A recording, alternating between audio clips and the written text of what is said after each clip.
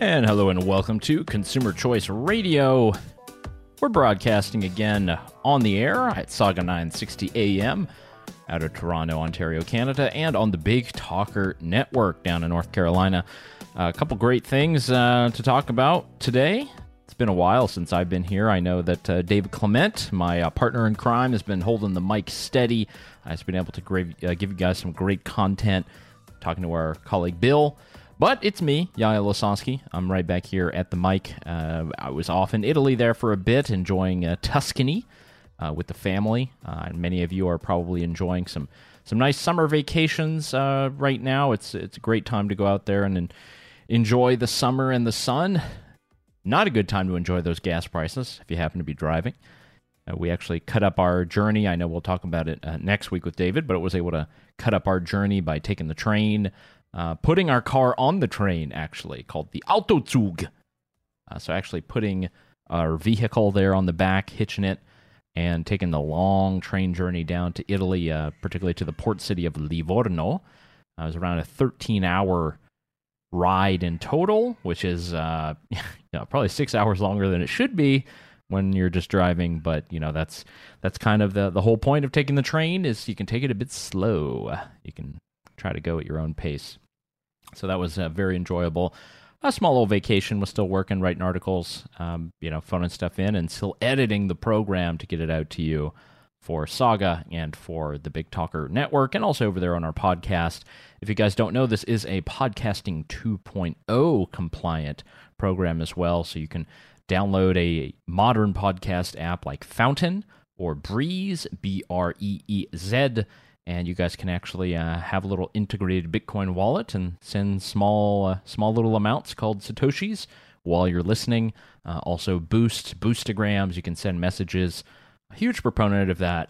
I know it's not mainstream just yet, but I think we'll get there. So there's a lot of things to cover. David is going to be brought into the studio a bit later for segments 2 and 3. He's going to be interviewing our guest, Mark Calabria. Mark Calabria was the director of the Federal Housing Finance Agency. He was also a chief economist for former U.S. Vice President Mike Pence. And this is, the opportune time to be talking about housing prices, the housing market, and what's happening. So Mr. Calabria, who's now over there at the Cato Institute, knows a lot about this. He knows a lot about what's happening. And he knows from a regulatory side sort of what's happening and the incentives that have been built up in the housing stock, in the housing industry, and perhaps some things that we could do in order to make sure that we can cool the brakes a bit or bring down the prices of homes in the long term, obviously by building more houses. So that will be a conversation with Mark Calabria. That will be coming up after the first break. David will be conducting that one. He did that one when I was in Italy, so props to him. Props to David for continuing that story. But we got something big, guys, that just happened this week. It's been a long time coming. Pretty much, I couldn't tell you the episode number. What are we now? I think episode 129 is this one. You can probably go back, and I would say probably episode 10, we kind of predicted that this would happen. We're talking about Juul, the e-cigarette manufacturer, put together in Silicon Valley, hyped a lot through the commercials of the tobacco control crowd, and a big favorite and market dominant in the vaping industry.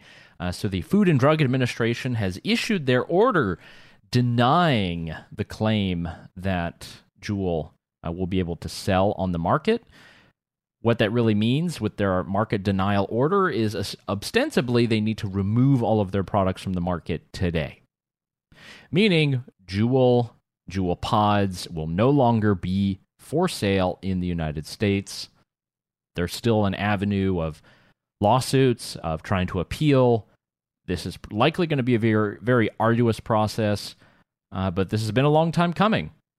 And a lot of people who have not been aware of this fact, you might have seen some of this on social media, people commenting about how Biden can't get a handle on gas prices, but he can definitely take away your Juul. So it's a long time coming because the Food and Drug Administration has really set this process up over the last 3 to 4 years. They have this entire process called the pre-market tobacco manufacturers sort of application that you need to do. It's for the marketing of your product. You need to be able to prove to the government that your product is somehow going to help public health. And it's a very Byzantine process, very, very complicated. And the FDA asks for all types of different documents, and this is for every single vape product on the market. It's all the liquids, all the juices, all the devices, all the burners, all of them. And Juul was not able to pass muster. Even as a multi-billion-dollar corporation that sells many of these that you've probably seen in your convenience store, at 7-Eleven, at the gas station, they were not able to pass muster. This is the Food and Drug Administration's modus operandi. They are not big fans of harm-reducing e-cigarettes and vaping devices. They've only approved a handful, and only one, actually, that's not owned by any tobacco company. That's NJOY. Just a small one you might have also seen at the gas station. But this is only available in tobacco flavor. So the FDA has not yet approved any non-tobacco vaping flavors. And yeah, this is going to be very harmful for many of those former smokers who've switched. They found their great vaping device. You know, they've been able to move away from the pack of cigs that they used to get every morning or every week. And now that option is off the table, literally ripped off the shelf. So definitely a black eye for many, many different people throughout the United States, and surely also with, the public health establishment, because many people have brought this up as their big issue. They've made it this whole thing about kids, even though it's illegal for kids to purchase these products, because there's been a small black market. And the latest figures actually are very interesting. It's actually 0.6% of those who are under 18 who used a Juul device in the last 30 days. Somehow this provides the scientific rigor to justify pulling them off of the market for all of the adult users who are responsibly trying to quit smoking. Yeah, we've gone on and on about this. I know we've done a good number of interviews here on the program on Consumer Choice Radio, and there's a couple of media hits that we have over on consumerchoicecenter.org where you guys can find that. I was on CBS News Radio, sort of the radio roundup that goes out on the private radio stations. I think on the Big Talker Network, they have the Town Hall Radio, so I probably wasn't there, but definitely it's on thousands of other stations throughout the U.S., so people were able to hear my comments about this, and specifically just how poorly the FDA has handled stuff the past couple of years. Everyone complains about the FDA. We always have like a present crisis, whether it's the baby formula, whether it's not approving COVID tests until forever, and everything related to the vaccines generally. There's so much that you can criticize the FDA for. This is kind of the problem when you give too much power to one executive agency. When one executive branch has too much power, when there is no great public process whereby things can actually be held up under a scientific rigor or according to the rule of law, this is what you get, ruled by bureaucrats. So I hope that those who have transitioned away from smoking or using vaping devices, now the Juul's off the table. There are others. We don't know how long, because, again, these PMTA application processes are very complicated. We don't know how many will survive. We don't know how much the vice of the FDA will clamp down on many of those. Hopefully there will be some alternatives. But yeah, that's an unfortunate, sad state of affairs when it comes to harm reduction policy in the United States. I know that up in Canada, things aren't faring much better. There's a tax that has been proposed and likely going through. My colleague David has written about it in the Financial Post, so we can actually, I'll link to that for the show notes over there on consumerchoiceradio.com. But, what a summer for, consumer topics and consumer issues. Everyone's thinking about and talking about gas prices. Little anecdote, we talked about driving, taking the train. We actually drove back from Italy and noticed that the gas price in the country of Slovenia was much, much cheaper. It was around €1.50 a gallon, a liter, still very high compared to the United States and to Canada, but This is much, much cheaper than in Italy or in Austria, and I figured, oh, this is great. I'll go and stock up, get my gas tank full, and I asked a friend later why it was so cheap. I thought that maybe there was a good hookup, some kind of great contract, with some oil manufacturer somewhere. Apparently not. Apparently the government has instituted a cap on the price of gas for the next couple of months. Great economic idea, folks. Only going to make people go out and hoard that gas. And I actually have the incentive to drive down there and go pick up some more when I'm out, because I think it's about a €1 per liter difference, but $4 a gallon difference. Hello. Of course I'm going to go down there. So yeah, with the gasoline, with the vapes being taken off the shelves, everything related to the highways, there's just so much that's happening for consumer topics. I know there are a lot of people who are trying to get into summer and trying to enjoy what is happening. I mean, thankfully, this is the less restricted summer after COVID, so people are able to enjoy going to the pools and able to travel and not have to wear a mask and all the rest. But this is very good. It's good for individual consumers. It means that we're able to get out there. We're able to, use our wallets for what we're supposed to be using it for, buying stuff, doing stuff, having fun, enjoying life. And good to know that things are actually changing there. Obviously, can't talk about finances or consumer stuff without talking about the crypto markets and Bitcoin, the prices going down. There's a lot of consolidations and stuff. We can probably talk about it once David is back. But for those of you who are interested, there's a couple things that we've written up on our website, just generally around regulation and things like Bitcoin and other cryptocurrencies. There's going to be a lot of stuff moving and shaking throughout the summer. Also, speaking of technology and regulation, we definitely have to keep an eye on these antitrust pieces of legislation pushed by Senator Amy Klobuchar. They've got their eyes set on Amazon. They've got their eyes set on Apple, on Meta, on Google. They're trying to come after all of these companies for their own reason, and we definitely keeping an eye out there. We'll put some articles out, some explainers over on our website too, because these are very important topics. I don't know if many people are following it day to day. A lot of people are using it, and maybe you got your Instagram that you're flipping through right now, or looking at the Facebook feed or something like that. But there are definitely many people in the political establishment that would like to part you from these social media networks, you from the innovative sites like Amazon, supposedly for your benefit, which is obviously laughable. And there's probably going to be some just terrible rhetoric that's given to us. So we've already have one from John Oliver. If you guys are familiar with this program, I think it's called Last Week Tonight over there on HBO. The grand comedians, isn't it funny? The grand comedians of our age seem more like political campaigners and advocates than they do, comedians. I don't know what's happened. Something has changed.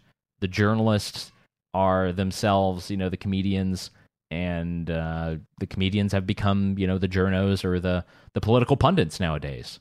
So John Oliver did one on antitrust, and it was obviously terrible.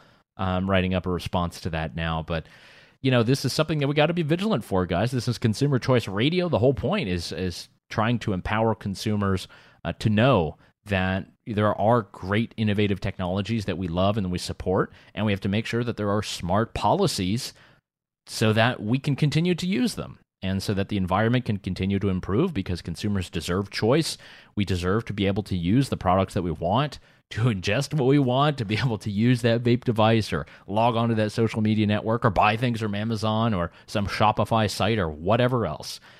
There's a lot out there. This is kind of the great marvel of open markets, of open trade. Hopefully the inflation will not be so bad that it will keep many people from doing this. But overall, it's a great consumer summer, guys. Hope you guys are able to enjoy it. Get out there, go see your friends and family. Enjoy as much as you can. We'll be back in the fall, obviously, with plenty of political debates. But for now, we're enjoying it, and we're definitely going to be here to discuss it much more on Consumer Choice Radio. Wish you guys the best. We're going to go to our interview with Mark Calabria.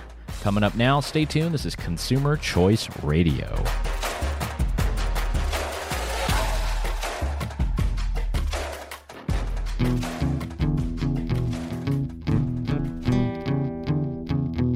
And we're back on Consumer Choice Radio. I have the pleasure of introducing our next guest and chatting with him about housing. He is a senior advisor at the Cato Institute. He was formerly the director of the Federal Housing Finance Agency and served as the chief economist for former Vice President Mike Pence.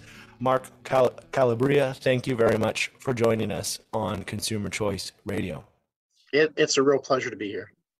So you obviously spent a lot of time working specifically on housing in your previous role.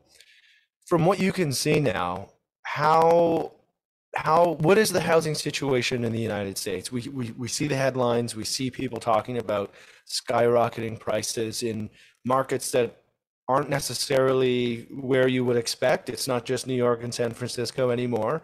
How widespread is this getting?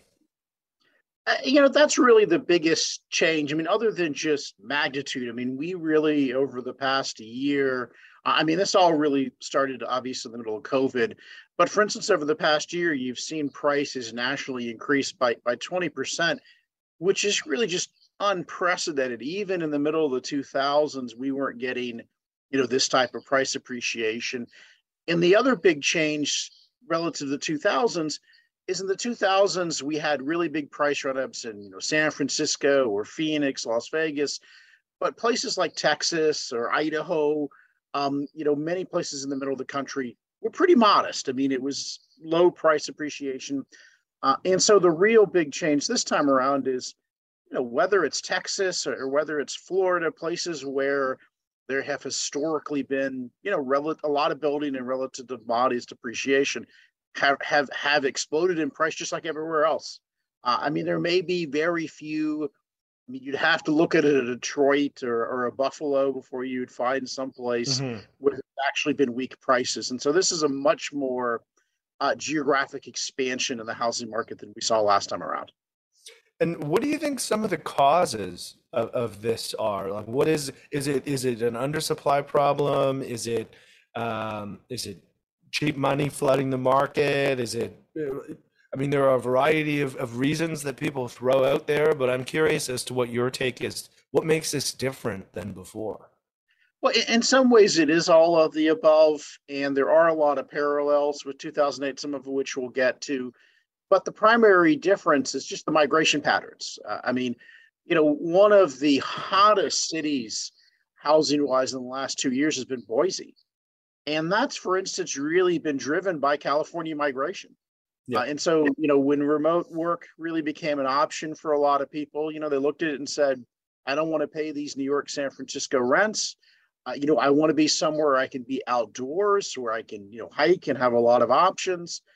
So you really saw a lot of movement out of cities. People wanted to be at least a flight away from, or a couple of hours, no worse than a couple of hours drive away from their employer, because, in many cases you thought you might get pulled back to work. You never knew, and you might have to come in.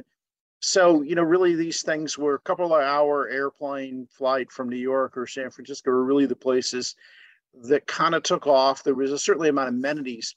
And the thing to keep in mind is, if you've ever been to a place like Boise, there's not a lot of pre-existing housing stock. So, fortunately, in places like Boise, you can still build, but you had a lot of supply chain disruptions. You may recall, for instance, in the middle of 2020, a lot of the lumber mills just had to shut down. They didn't have the OSHA regulations in place where they could have people actually come. So it became impossible to get lumber. And of course, they weren't importing it from Canada. We were, but there were some tariffs. Yes. You and I could talk Canadian stumpage fees for forever if we wanted. But all that said, there really were a lot of supply chain disruptions. You eventually have kind of seen that shake off a little bit. And we, in fact, are today building more houses than we've built since 2007. So the market started to come back. You also have to keep in mind, and especially in 2020, you had record low existing homes being put on the market. And of course, it all makes sense. Who wants to have an open house in the middle of a pandemic, right? Yeah. And so a lot of people were just like, okay, I'm not going to put my house on the market. As you talked about or alluded to a little bit, kind of the easy money came from a number of sources. Obviously, we had the Federal Reserve cut rates by a whole lot of mortgage-backed securities, MBS, in 2020. That really flooded the market. We also sent people a lot of checks. There were a lot of relief checks. One of the interesting things about the housing market in 2020 and 2021 are just the insanely high level of all cash purchases. Mm-hmm. And for a lot of 2020, you also were seeing very high percentage of sales that were sight unseen. I mean, maybe somebody got a video tour of the house, but you had people buying $5-6 million, $100,000 million houses without ever stepping a foot in them first. So crazy market, really driven by historically low supply with just a massive amount of demand. Yep. Now, over the last 2 years, that's really started to, that gap has started to narrow. So certainly, as I said, both new construction has really started to pick up, and people are starting to put their homes back on the market. It's still, existing supply is still tight historically, but there's a lot more housing on the market now than there was, say, in 2020. Yeah. And then, of course, there are some broader, longer-term demand. Millennials are now really, last couple of years, been moving into like prime home buying age. And of course, it's kind of like almost, we talk about the baby boom and the baby bust. If you look at the demographics, the millennial cohort was just huge. So it really was going to have a big impact on the housing market whenever the millennials got to be that home buying age. So strong demographics, loose money, strong income growth for certain parts of the economy. And then just a lot of migration trends where people started to move. And a big driver of this is, as well, for some of this local things, is if you're coming from a San Francisco or New York, you used to paying kind of high house prices. You've got a higher income generally. And certainly most of 2020, employers were generally not making people take, location pay cuts. Mm-hmm. And so where I'm getting at this is, for a lot of, San Franciscans going to a Boise and paying, twice as much as what someone else they would have paid was not the same sort of sticker shock. So you really had all that money flow into these local markets. But the plus is that we've started to see this balance out. We're not going to continue to see double-digit appreciation like this in most markets. I think even over the next 12 to 18 months, we'll definitely see some markets where prices may even fall. So we're at an inflection point for good or bad. Yeah. Okay. So I do have to ask you one other question, sure. Because you mentioned differences between 07, 08, and now. And I'm sure for some of our older listeners that would raise some red flags. I know the Fed has increased rates. There's talk of a recession. There seems to be a lot of, in the media world, a lot of talk about economic turmoil. What parallels can you draw between 07, 08 and what we have now, or what makes now different, whether people should be as worried or less worried in regards to a potential kind of housing collapse per se? I mean, there are reasons to both be more worried and reasons to be less worried. So let's kind of start pulling those apart. And you keep in mind, a lot of the driver in the mid-2000s was very easy monetary policy as well. So a lot of the seeds in 2008 came out of the Fed's response to 9/11 and the dot-com bubble bursting. And so you had these years where the Fed just flooded the mortgage market with money. And in fact, before 2020, 2003 was the peak year for mortgage activity because everybody and their brother refinanced them. And then you started to see the Fed start raising rates in 2004, and they really didn't stop raising rates till 2006. And it's really 2006, after those 2 years of rate increases, where you started to see the market really turn, prices started going down. So if you had to maybe put it in parallel, where I think we are today relative to 2008 is we're kind of like in 2005. if you think about it this way. Because partly it takes a while for sellers, certainly builders and sellers, to adjust. Might be a shocker, but when you thought your house was worth X, it takes people 6 months to a year. You might put it on the market, you might not get what you want, you might take it back off, you might make some differences. So it really does take 6 to 12 months for most sellers to really kind of just accept the reality that the home was not worth what they thought they could get for it. Mm-hmm. That's an adjustment process, and we saw that throughout like 2007. And so you saw that kind of aspect of it. Certainly, we don't have the same sort of connections to our financial system in the same way. There's a lot of debate today about mortgage credit quality. Now, I'm of the view that subprime mortgages never really went away. They just went into HUD, FHA, and it's about the same size. I mean, FHA is about 1.3 trillion, and that's about what subprime was, in the last crisis. Mm-hmm. Yes, there are some changes that FHA is a fixed rate product. There aren't these exploding arms. There aren't these no documentation. But most of FHA is pretty poor credit quality in the borrower, very little, if any, equity in the house, which works fine when markets go up. But when they turn, it gets a little bit dicey, and then very high debt burden. So I recognize I'm probably a little bit of an outlier, but I think the credit quality in the market is certainly a concern. I certainly should say, you'll hear commentators often point to, average credit scores and things like that. The average borrower was going to be fine. I mean, the average borrower paid throughout 2008. It's really, these crises are not caused by the average person. They're caused by a small tail amount, really. People who are over leveraged. Yeah, exactly. And, it only really takes 5, 6, 7% of borrowers to get in trouble for the system to have trouble, because there's not much capital in the system. Mm-hmm. So the pros and cons, well, depending on your outlook, instead of having much of this held within the financial system, 90+% of this is now either held by HUD and FHA or by Fannie and Freddie. Mm-hmm. So it's certainly a much bigger risk to the taxpayer today than it was in 2008. Okay. Now, so that's a concern for those of us who don't want to have the taxpayer pay a lot of money in the mortgage market. That's a problem. Certainly, in terms of a financial crisis aspect, because the lenders are protected from that loss today, it's a lot less of a threat to lenders, to the mortgage industry, than it was in 2008. So if you're a mortgage lender, you're gonna have to lay some people off, and that's going to be unpleasant, and you're not going to make money like you were. But the threats of like widespread failures in the mortgage industry, we're not going to see the same sort of repeat, because unfortunately the taxpayer already owns that risk. Yep. It is important to keep in mind, people tend to spend some amount of their housing wealth on consumption. Historically, the estimates are like, every dollar richer you are in housing wealth, you spend another 3 to 4 cents.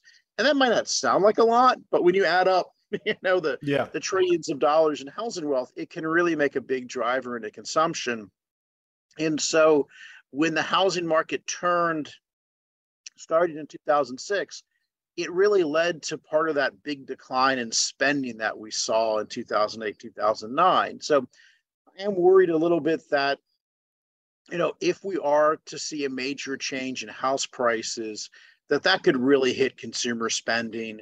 In construction employment, which, we've recovered all the residential construction employment we lost during COVID, but, you were really at risk that if the housing market turns, if builders pull back, you could see a lot of people get laid off. And obviously that's obviously horrible for them, but it's got bigger knockoff effects on the economy in terms of reductions in spending and reductions of activity. So I think there are a lot of red flags. And lastly, I would say, I think one of the harder things for people to understand is you often hear commentators say, well, supply is really tight, so therefore prices can't decline. So let me take a second to explain why I think it's just the opposite. I do have to interrupt you just for us to quickly cut to break, but I do want you to finish that thought when we return here. Perfect. And we're back on Consumer Choice Radio. I am joined by Mark Calabria. I didn't mean to interrupt you before the break, Not but at all. you were just addressing what I assume may be the myth that because supply is tight, prices won't go down. So what say you to those political commentators? So it really is a myth. And if we think about this, go back to our Econ 101 classes we might have taken in college. Supply is tight, and the way economists refer to that as supply is inelastic. And it's commonly the case that the tighter supply is in a market, the more prices go up and down, the more volatility you get. And so, in fact, the same supply conditions that contributed to just record increases in prices are actually the same supply conditions that will result in record declines in prices. So you really are in an environment of greater volatility. Of course, nobody thinks that prices are going to go to zero, and that's not what we're talking about. What we're talking about is in an environment where prices can quickly shoot up is the exact same sort of supply environment where prices can shoot down. And again, yeah. Do you mean that in the sense, so there's tight supply if rates are going up, and I'm drawing on some reference from Canada because there was some survey data recently where they said 20% of homeowners would be in a position where they may need to sell by virtue of financial stability if rates were to continue to increase. Is it a scenario where once rates get to a certain point, people who are maybe overstretched at low interest rates then flood the market with supply that brings down pricing? It's really a point where if you see demand pull back, because supply is pretty limited. And again, this is really something that works through the demand side of this, that because supply is essentially inelastic, the demand curve, when it falls, covers more ground. And so, if you just think about it, it's because the market's not going to adjust via quantity of supply, the market's going to adjust through price. Mm-hmm. So a tighter supply is a market in which almost all of your change in demand shows up in price changes. And so certainly the rate increases will pull back on demand because, of course, what you can afford as a monthly payment is a function of the price and the interest rate. So, and given the underwriting standards, you're going to qualify for certain monthly payment. You can't really borrow more than a monthly payment of X. And so if rates go up, what you can bid goes down. So some of this is that your ability to bid for a higher price will contract. Mm-hmm. And so that's a big part of it is just, you think about, if you're bidding on something, you're at an auction and you and the other guy are keep bidding. Well, your ability of what both of you can bid is going to be a function of how much money you walk in there with. Mm-hmm. And if I tell both of you, well, I'm going to cut in half the money you have to spend, or rather, as we'd see in the mortgage market, the money you could borrow, then you can bid less, and that will show up in prices. Certainly, if you start to see employment decline, so part of this will be if we do see a slowdown in building, you'll see losses in construction jobs that will flow through to other jobs. And it's still the case. This was the case in 2008. It'll be the case in the future that the number one really disruptor in terms of inability to pay your mortgage is job related. Yeah. And so if you think about it, you might have bought this house for, let's say you bought a house for $500,000 a year ago. You got a 3% mortgage. You lose your job. Well, if you can sell the house, let's say you're in a horrible situation, there's no way to make it work, you're going to be forced to sell that house. Well, you might have been able to pay $500,000 for it, but the guy who's going to buy it from you, they're not going to get a 3% mortgage. They're going to get a 6% mortgage. So you will have to take a hit on what you sell it for. And of course, if we see all those job losses at once, then you start to see a lot of that housing come back onto the market. So, and this is also related to me. I think it was absolutely the right thing to do when the pandemic hit, that we provided forbearance for people. They had to pay the mortgage back, but you could get a pause on your payments in the middle of 2020. because a lot of people lost their jobs, for a number of reasons. Mm-hmm. But that kept housing off the market. Normally, even in a great economy, there's a lot of job churn. There are still people who lose their jobs, unfortunately. There are people who may sell for a number of reasons. People who get divorced tend to sell their homes, unsurprisingly. So there's a whole host of reasons that people sell in all sorts of economic environments. And so when the market's down and rates are high, you still have these non-economic, sometimes economic reasons to sell, but they start to put more pressure on the market. And so we held a lot of inventory off the market in terms of we simply let people basically stay in their home. And in fact, Mm-hmm. I was running Fannie and Freddie when the crisis hit. We had about 200,000 households in March 2020 that were already way into the foreclosure process. So these were borrowers who hadn't paid in like a year or two. Yeah. Very little chance they were ever going to get back in their feet again. But because of the pandemic, we pressed pause. We're like, okay, the courts had shut down. Even if you wanted to foreclose on somebody in March 2020, you couldn't. Yeah. So, so the point being is that's housing that was kept off the market. So that's going to unwind. That has been unwinding. So, the long story short is we had a big gulf between demand and supply. That has been narrowing. That will continue to narrow. And as that gap narrows, prices will moderate and fall in some markets. I do want to follow up with a local politics question, because it is the soup of the day for those of us who care about housing affordability is NIMBYism. Its prominence, how, and for listeners who maybe aren't familiar with that term, NIMBYism, not in my backyard. Those are the folks who oppose all sorts of development in virtually every neighborhood for any reason you can think of. How much of that is a problem, especially in these high demand markets where density is needed? It's almost a problem everywhere. And I certainly understand, anybody. I'm a homeowner. I understand concerns about neighborhood quality, and don't want a lot of density going in. But at the end of the day, people have to live somewhere. And if jobs are going to be created somewhere, and you want to live in an economy where there are jobs being created, which I'm very pro jobs being created. So I think that's a great thing.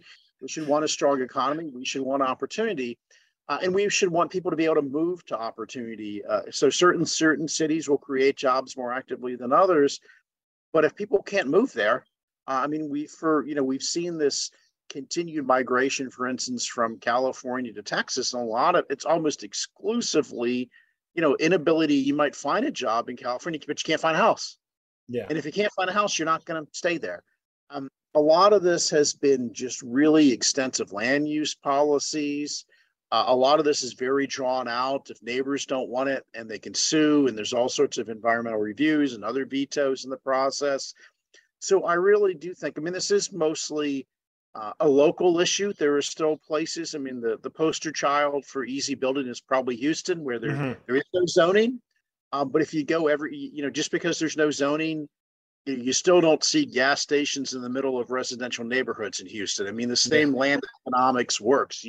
If you were going to run a business, a store, or gas station, you want to be on a main artery. That's just common sense, common economics. So, you really have seen these embrace, particularly in California, but it's spread to a lot of places where it's just such a crazy process. It takes years for the developer to get through the process. It's a lot of fees, and it really has resulted in a huge underbuilding. So I know we're kind of in this weird spot where the housing market seems to be softening, it seems to be turning, and yet we're still not building enough housing. Yeah. And this is the really wild card, which is, as rates go up, as the economy softens, will home builders pull back even if we're short? And part of this is because the home builders have to pay the market rate for the land. Yeah. And they've got to, go through the entitlement process where they can build on it. So certainly a number of places across America are trying to go through some efforts at reforming their zoning, which I think is important. Some of it is just providing certainty. Some states, localities, for instance, you can have what's called build by right, which is, if you meet all the requirements and rules, you can build. A lot of other places, a lot of California, a lot of, Greater Bay Area, very little of it gets built by right. You have to run a gauntlet of hearings and meetings, and everybody gets a veto. So my view is, let's just decide what you can build. Let's decide what the standards are. Let's make them clear cut. If you have areas where you want to say, this is a nature preserve or this is historic preservation, then just say it, make it clear cut, and then let people build where you don't otherwise. And so I just think it's we need to take the politics out of home building. It's just massively regulated at the state level, local level. Obviously, it differs in some places. I mean, still much of Texas you can build many places. Still much of the Southeast, Georgia, you can still build many places. And then a lot of New England, a lot of the West Coast, very difficult to build. But I think this is a really pressing issue. It's made it very hard. It's not historically, you may get up and move to find a new job, or, I grew up on a farm in Virginia. We actually do still have those. And so the point being is it's not unusual to kind of grow up in a rural suburban area, move to the big city and make a lot more money and get a job. And we've made it far more difficult for people to do that now. And it limits opportunity. It limits the dynamic growth of our economy. So this is really, to me, a huge pressing issue that fundamentally can only really be changed at the local level. And I do think it can be done in a way that brings people into the conversation where existing residents are part of the conversation. Unfortunately, some of this is simply a anti-growth mentality. I think people in jobs are good things, but if you're living in a community where you think that people are just some blight on the environment and planet, then you're not going to really support housing or jobs. And I think we all need to make a better case of why, people are important and jobs are important and growth is important. Yeah, and it's always funny because the arguments in favor of all of these restrictive zonings from an environmental perspective turn out to be the opposite of what is true. Because it should be intuitive. If you can live closer to where you work and you don't have to commute, you're closer to where you eat, where you shop, where you grocery shop. That limits the amount of emissions. There are all sorts of other factors at play. Maybe public transit becomes an option for you because you're not 40 miles, 50 miles away from your employer. You're 100%. You're 100% right on that. And of course, apartment living might not be right for everybody, but if you live in an apartment because of the density of it, the electricity, the heating, the cooling is like half the cost of a single family home. Yeah. And so I'm all for choice, find what makes sense for you. But a lot more people would choose to live in density in cities so they could be closer to their jobs and amenities if those options were available. And as you said, the driving, all of these things are 100% true, where California is the poster child of this, where, you drive out to Stockton to live and commute into the Bay Area. And it really is so much worse for the environment. And as you said, the irony is that people use the local environmental, like the California Environmental Quality Act is just such a veto over building. And people hide behind the environmental laws in a way to stop construction that would be environmentally friendly. And it's, so it really, many of the kind of sprawl type anti-growth things we see are really worse for the environment. So 100% the case. And I do think if we want to have a cleaner environment, reduce energy use, we don't need to mandate, but we need to allow more density in cities. Yeah, absolutely. Mark, it has been a pleasure to have you on Consumer Choice Radio. Where can our listeners find what you are up to these days? You can just go to, cato.org. My page is there. My history of writings are up there. And of course, you can always follow me on Twitter. It's MarkCalabria.